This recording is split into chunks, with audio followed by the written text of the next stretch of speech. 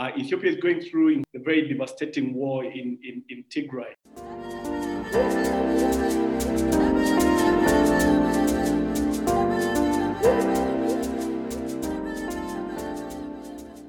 Our moderator today is Murithi Mutiga, who is the project director for the Horn of Africa at the International Crisis Group. Thank you. And Karibu Murithi.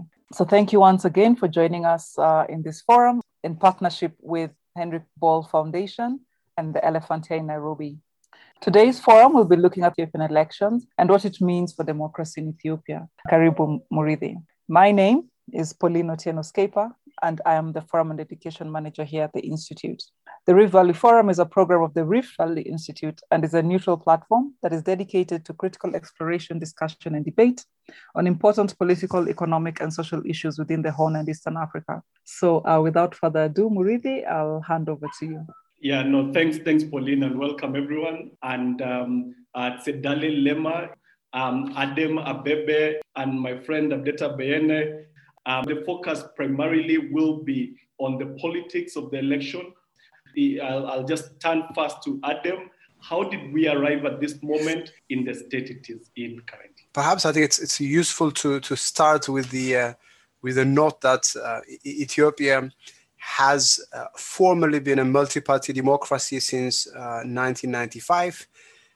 But unfortunately, the elections, about 5 or 6 of them, were held under circumstances that either were not free and fair before the elections already, or in the case of 2005, we had a relatively free and fair election, competitive election, but unfortunately the outcome of the elections led to more oppressive government tactics. So essentially, we're talking about a country with a history of unfair, unfree, and not credible elections.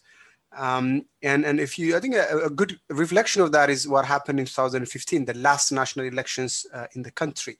At that time, the ruling Ethiopian People's Revolutionary Democratic Front, which has now been replaced by the ruling Prosperity Party, won 100% of the seats at the federal level, but also at the state level. So this gives you an idea of where we started. But protests essentially started right after that. The elections were obviously necessary. It's at least they are a constitutional requirement, but they were not the panacea to our political process. And I think the fact that protests started right after the elections, first in Oromo and then subsequently in Amhara and other parts of the country, shows that they were critical, but they were certainly not sufficient. So Abiy Ahmed came on the back of these popular protests in April 2018. And he came through a process of reshuffle, essentially. It was a protest-induced reshuffle, but it was a reshuffle nevertheless. But that came with an expectation that the reshuffle would actually lead to a transition to democracy and also to a stable to stability. And essentially, I think if you look back into the period where after Prime Minister Abiy Ahmed came to power, there was a lot of talk of reforms, and one of the end goals of the transition was expected to be credible elections. But because in Ethiopia we have a parliamentary system, because the parliament elects the executive, there was no need for elections right after Abiy Ahmed came to power. He could get the blessing of the parliament, and the legitimacy, so-called legitimacy, could be maintained at the time. Now, there was a lot of hope. Obviously, Prime Minister Abiy Ahmed was still he became popular. I think he had quite a cross-cutting message. But there was also a sense that if elections come, they will be more competitive, more fair, and more free than we know them, than we have known them in the past. But a series of measures were taken in the meantime, and elections were originally planned to be held in the summer of 2020. Normally, they are held in May. But when the elections were finally announced in early 2020, because of time constraints, the Ethiopian Electoral Board said they will be held in August 2020, which is essentially at the end of the European summer. Now, at that particular time, Prime Minister Abiy Ahmed was still seen as vulnerable, and he had just formed Prosperity Party, which was also seen as vulnerable. And there was still overall hope that the elections would be more competitive and more credible. But there was already signs of tension, signs of problems between the ruling party and the opposition. There were already fractures occurring. Now, within this context, the corona crisis emerged. And as I said, the electoral board had already pushed the elections from what is normally held in May to August because of a technical challenge, because of preparatory problems. And now with corona, it became impossible. So it had to be postponed. So that was a reality. Now, how was how was the postponement going to happen? What would be the conditions of the postponement? This became extremely controversial. And as I said, fractures and tensions were already rising. And with corona emerging, it became extremely problematic. And once a decision was taken, I won't go to the details, to postpone the elections, the level of trust had already suffered a lot. And other incidents that happened after that made things a lot worse. Now, in particular, the TPLF, the Tigray People's Liberation Front, was a key member of the former ruling coalition, but it refused to join the new ruling party. That's one. And secondly, the formation of the new ruling party also created divisions, particularly within the former ruling party of Oromo. And there was already quite a strong opposition in Oromo, and with the divisions within the ruling party, it created new lines of contestation in the region. But to the first one, that with the TPLF, I would not say that had the elections been held in August 2020 without Corona, that the war we see now would not have happened. I wouldn't say that. But I can say that the postponement of the elections was a key factor in the challenge and competition between the TPLF and Abiy Ahmed and his government that ultimately led to the war. Now, I think this provides a background, and I understand that I'll always speak about the current context more, but I would say this. I think one of the key points was that at the time of the transition, there was a sense that the elections would be the most critical moment of the transition process. And I think there was tremendous expectation on the elections. And I obviously elections are critical, but I want to say, and we'll have more discussions as we go. But they were only part of the critical elements for a successful transition. And the fact that the elections have become extremely problematic now, as we know it, because essentially about 25% of the constituencies will not be voting next week. But as bad as they are, and it's a tremendous failure in that regard. But if you consider the elections as only one element of a transition process, it could mean, and I want to remain optimistic. It could mean that bad elections does not necessarily or should not necessarily mean a complete abortion of the transition that the country needs. So I hope that we draw lessons from this and actually correct our movements, our tracks, to make sure that post-election we get back to our homeworks. I'll stop there. Thank you very much. Yeah, maybe Adam, thanks very much. If I may, just very quickly, you talk about the lessons learned. You've been giving us, the background in a very neat fashion. But what are these lessons? What could have been done differently, potentially, in a transition that gives so much hope? Of course, you've written about the political culture in Ethiopia of enduring mistrust, of labeling, of absolute dominance, of even elimination. Is there a way this could have been managed in a more consensual fashion by the various actors so that we don't arrive at this point, in such a grim environment? Well, I mean, counterfactuals are always very, very tricky. But what I can say this first is that Ethiopia does not have a tradition of resolving very sensitive, very contested political issues through negotiation and through dialogue. We have had several opportunities, but unfortunately they were all wasted. So what that meant is that when 2018 happened, it was essentially, we had to start from scratch, right? We had to start from scratch. But Abiy Ahmed was new, so he needed to build his constituency, he needed to build his confidence. So he was open, and a lot of people actually bought into his ideas of synergy, Madamar, and of creating the conditions for a credible democratic transition, including credible elections. Now, if anything could have been done different, I think is that there was a chance both for the ruling party and the opposition. I think it's critical. Obviously, the more power one has, the more responsibility they have. So to that extent, the government, the ruling party should take the lion's share of the responsibility. But at the same time, I think if there was a sense among our political elites, the ruling party and the opposition, where they consider that transitions are always vulnerable to relapse, that transitions are not a process that can be finished in 3 years. Basically, if they had a longer horizon and focused on accepting progress, however minimal it can be, while also keeping the momentum and the pressure for further progress and further reforms would have been better. Essentially, sitting together, continuing the conversation, ideally before elections, to make sure that there is a level, credible electoral process at the end of the first stage of the transition, if I might call it.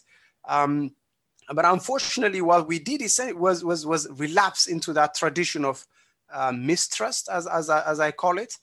And with mistrust comes that culture of dominance and elimination. So ideally, I think I would have thought that they would have accepted progress as a process rather than as a destination, and accepted failures even as we demand more progress. I think that would have been better. But in the end, as I tried to end on a positive note, we should consider the elections as only one part of that process, and draw why these elections are contested, why they are problematic, and hope that whatever lessons we can draw from this process, from how we have ended up, we can then pursue them after the elections as well.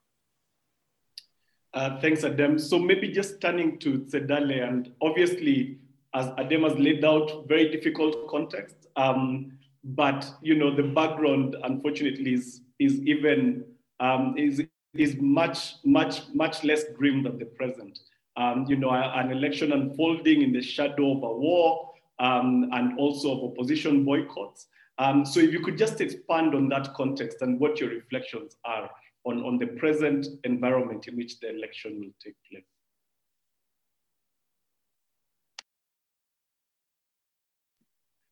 Sorry, you're on mute. Thank you so much. I always forget to unmute myself. So thanks for having me. And I like to try to highlight on two very interactable and yet very defining features of this election, vis-a-vis what Dr. Adam has laid out earlier.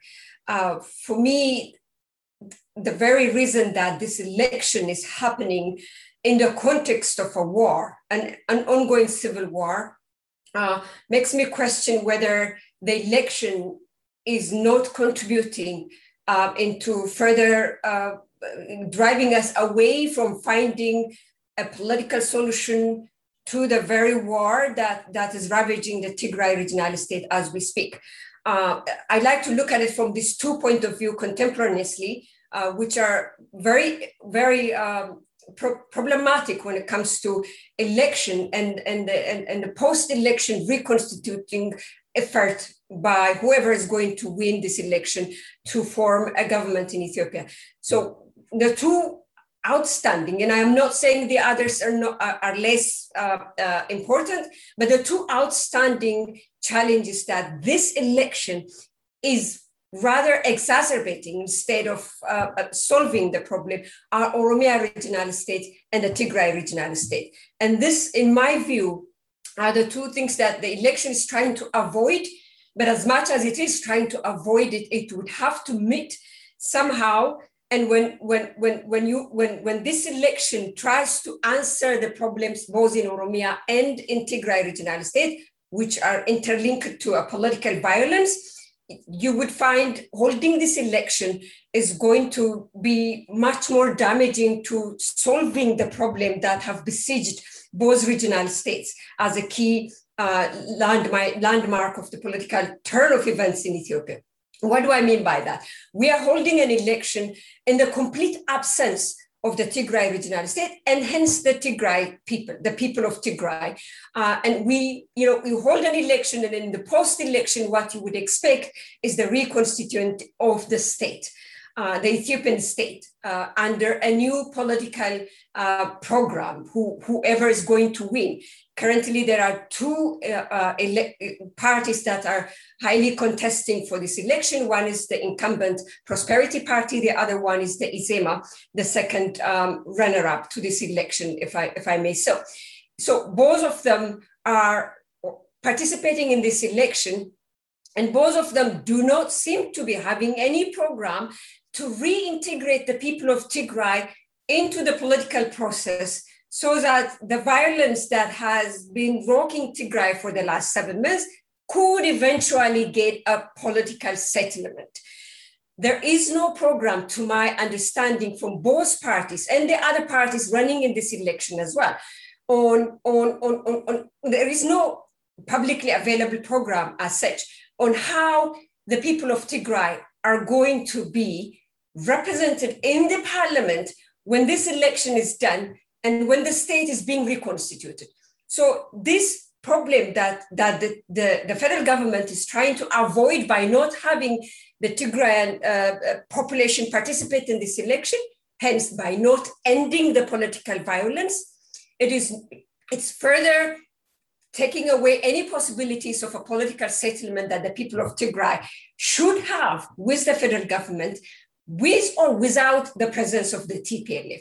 This is one aspect that I do not see in any political programs that are ongoing from any of the political parties. No one has any discernible program on how the people of Tigray are going to be, integrated, and how we can imagine the Ethiopian state that would be reconstituted after this election, incorporating the people of Tigray into its program. This is one problem. And there is nothing so far, because this requires ending the war, first and foremost, and holding an election this is not a regional election, because the people in Tigray has held their regional election in September, but this is an election for the federal parliament. So we are constituting a federal parliament without the presence of the Tigrayan people, and there is no discernible program. There is no overview as to when this is going to happen, because there is no interest in ending this political violence and in ending the war. What's going to happen? It's anybody's question. The politicians are not answering this. The second that I would like to raise here contemporaneously is what is happening in Oromia regional state. Oromia regional state, being the largest federation out of the 10 federal states that make up the Ethiopian state today, has 178 seats in the national parliament. And this is the largest seat representation because of the population size in the regional state.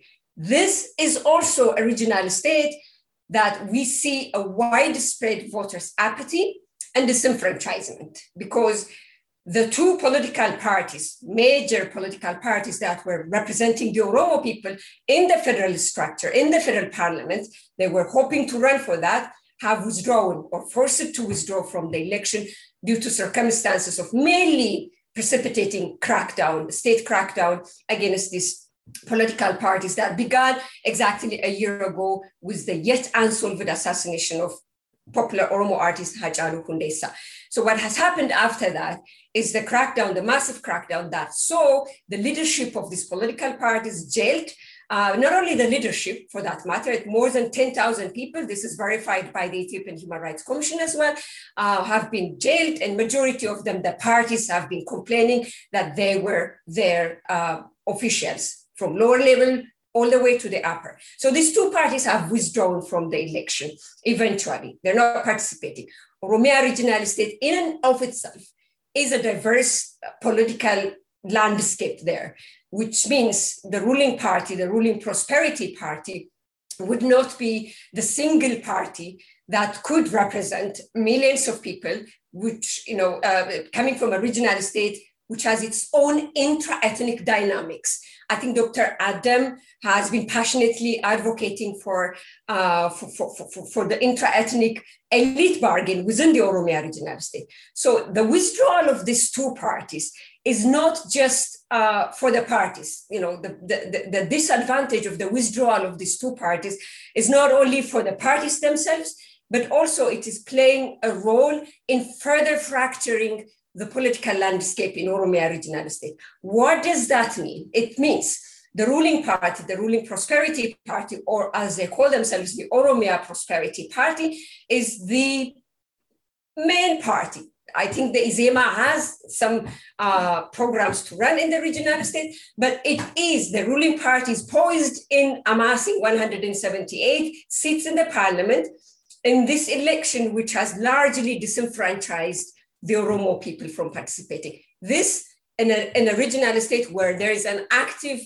rebel movement currently happening, particularly in the southern Oromia and in the western Oromia. I think it's even getting closer to the capital now, with the Oromo Liberation Army still involved in active resistance against the state. So this will further fracture the political landscape in Oromia regional state and make the ruling party, which is winning the regional state, become struggling to govern this large regional state with a large landmass of people, the number of people, of population. So these two dynamics are going to make this post-election effort in reconstituting the Ethiopian state incomplete, and also further polarizing any possibilities of a peaceful political settlement. So the election is happening in this environment, and that is what keeps me worried about it. I'm finishing here. Yeah, no, thanks very much, Sedale. Just a very quick point of clarification. When you say reconstituting the Ethiopian state, just because people on the call might not be familiar enough with the context, what do you mean by that? Do you mean forming a government, or do you mean rethinking some of the constitutional structures, especially those that came into place in the mid-90s? I wouldn't say for sure about changing the constitution, but this has been floated for the last 3 years. The political forces that came into play after Prime Minister Abiy Ahmed was propelled into power and he opened up the political space. We have political parties that are participating in the election today who have made no secret of them wanting to change the constitution. Mostly the most contentious one is Article 39, which allows the nations and nationalities of the Ethiopian people for self-determination up to secession. So there is a keenness among the political actors today who are participating in the election in embarking into changing some form of the constitution. This is one. The others, yes, we will be reconstituting a state. The election takes place. The electoral board has said some of the constituencies that are not participating in this election largely because of security issues, but also legal issues. For example, in Harare regional state is completely not participating in that. In the Somali regional state, because of logistics and voter registration problems, not participating in the election. Tigrayan regional state, because of the civil war, not participating.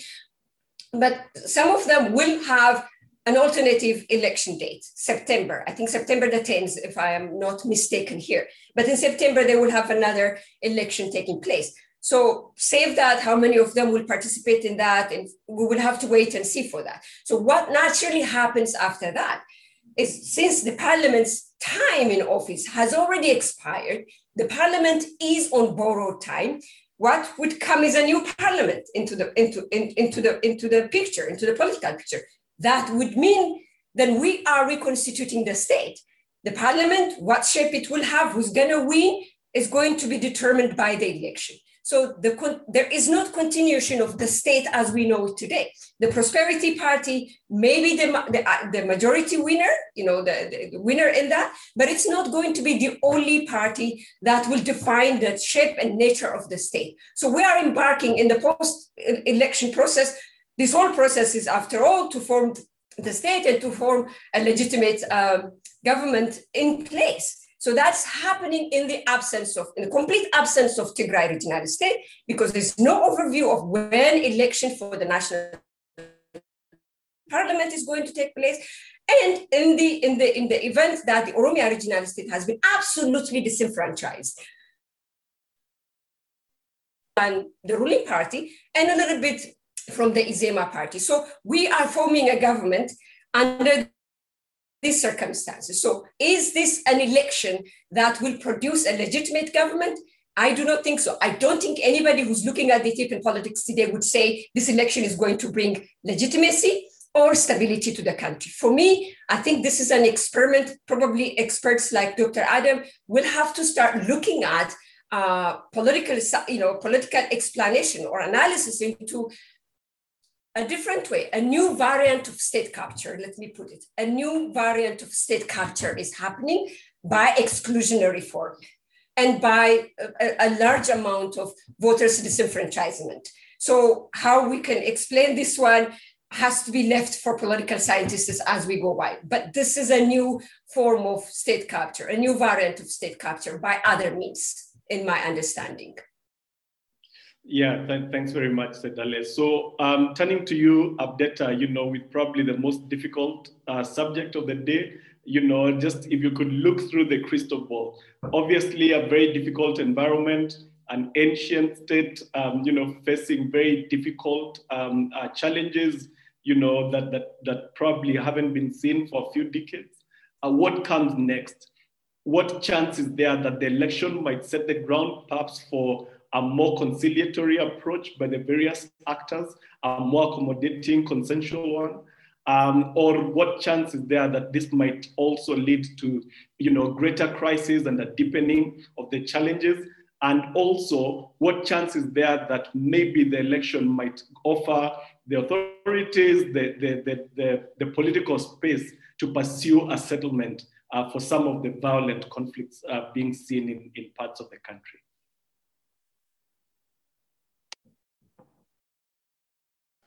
Thank you, Murithi. As you said, this is the most difficult part probably to look at what would happen post-election. But I would like to highlight 2-3 points from before going into the details.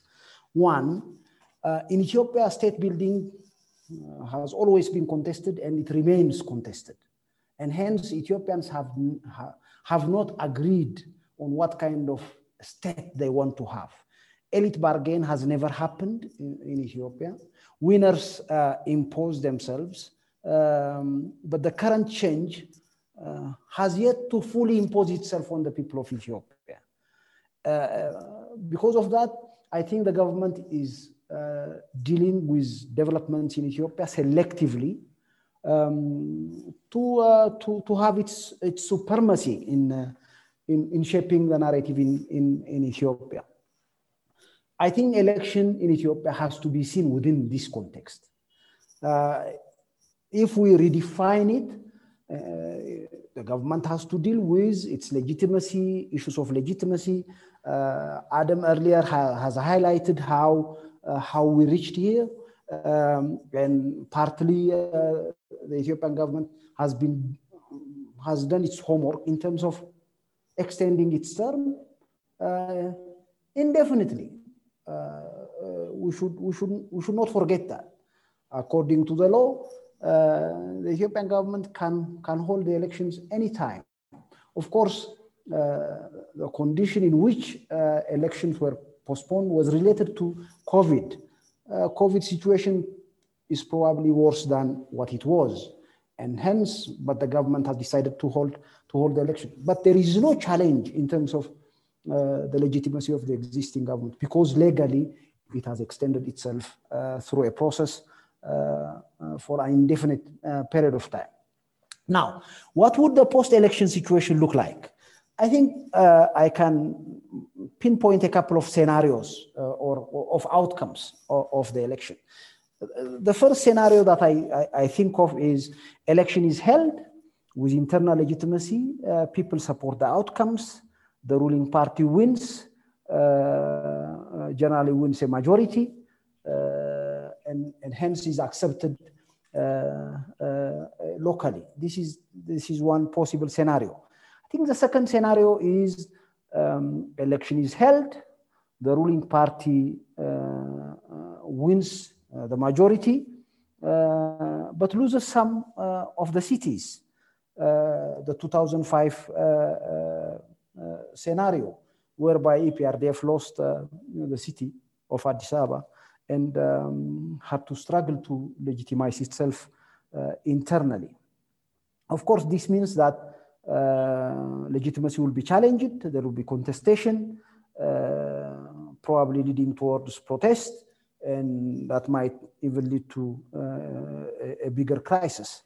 I think the third scenario that one can envisage is possible contestation of the election by various armed groups and challenging the conduct of a peaceful election. Nobody knows if there would be a situation whereby the election would be challenged even to be held peacefully. I think the fourth scenario is the majority of the people would lack appetite to vote, and that also might delegitimize the process. But I have to emphasize one thing here. As you know, Ethiopia's 80% of the people are farmers and partly pastoralists, and they live off a government land. I think one can easily guess the outcome of a process in which a structure of that state is seen in terms of the relations with the population. I would like to emphasize that probably one of the scenarios might lead the government to engage in a national dialogue with one aspect, and the current changes in Ethiopia, which remain contested, with state building as well contested, could take up national dialogue as a mechanism to further address the challenges that might emerge.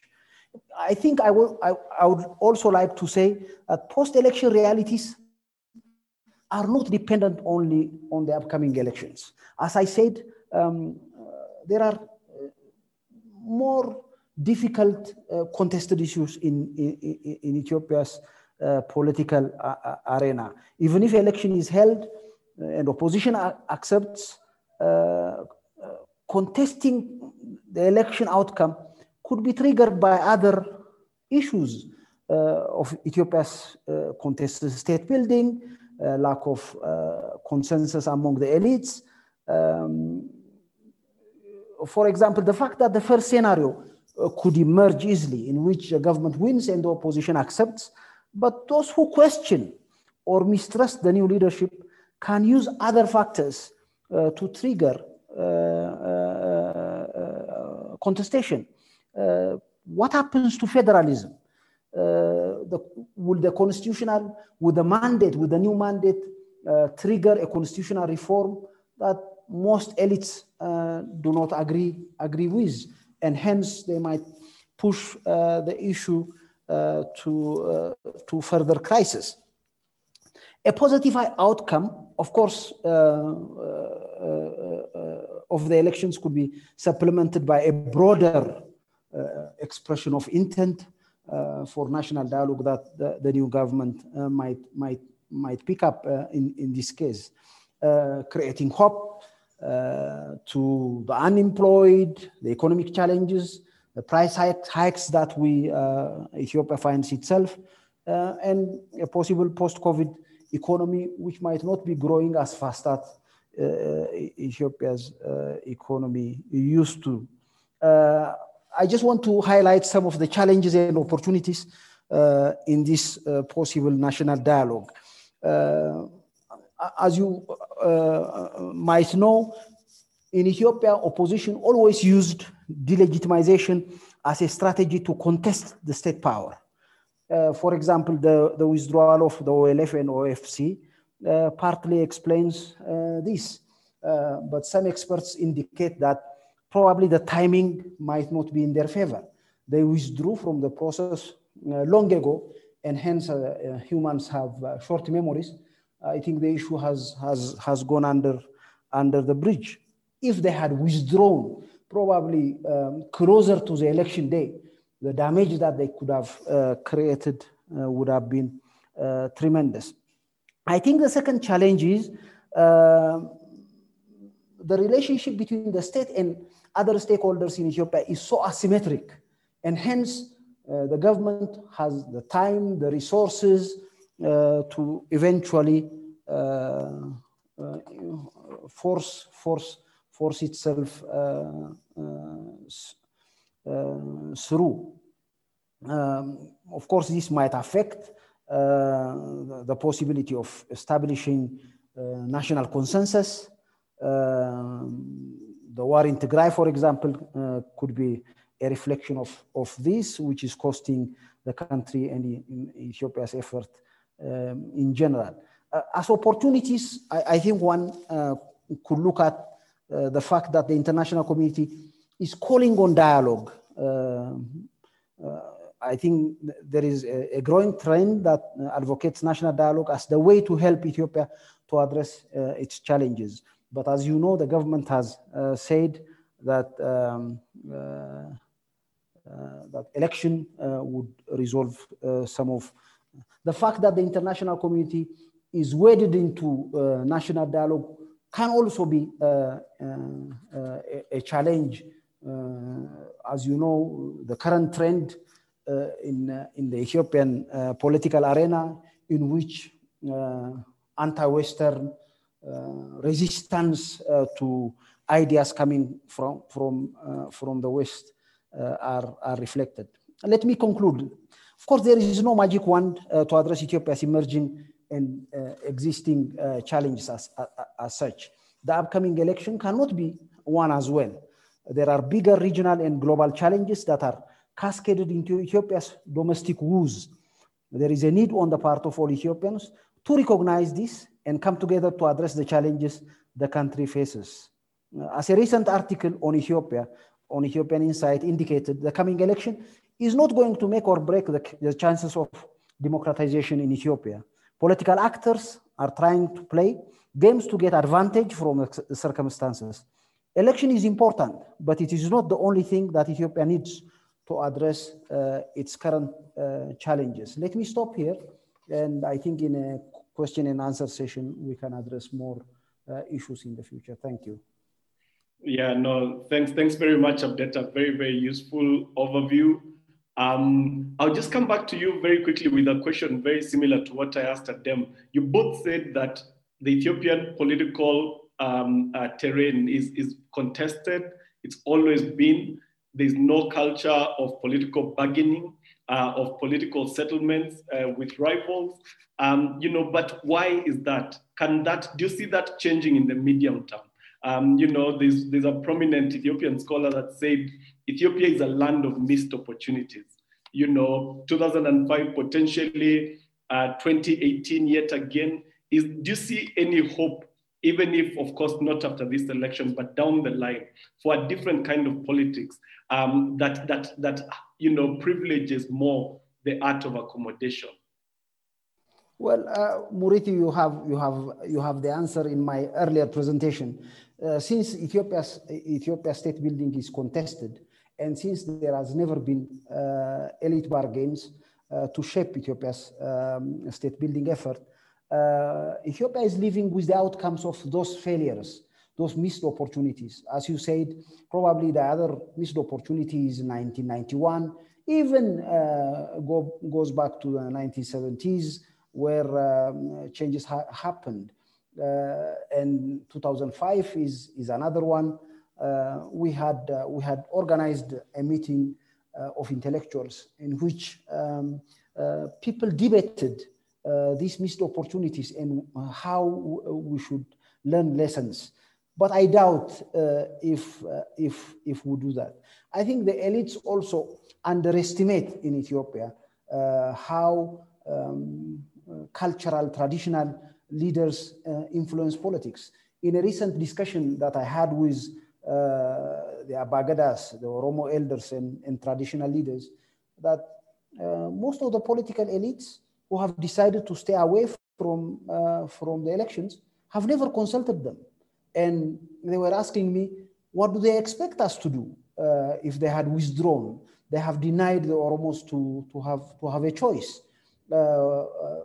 You see, they say, why should political elites determine the outcome of elections without even participating? I understand the challenges, but at the same time, elites should look into how they do politics in Ethiopia eventually. They cannot ignore traditional leaders who can mobilize youth for peace and war at the same time. Thank you.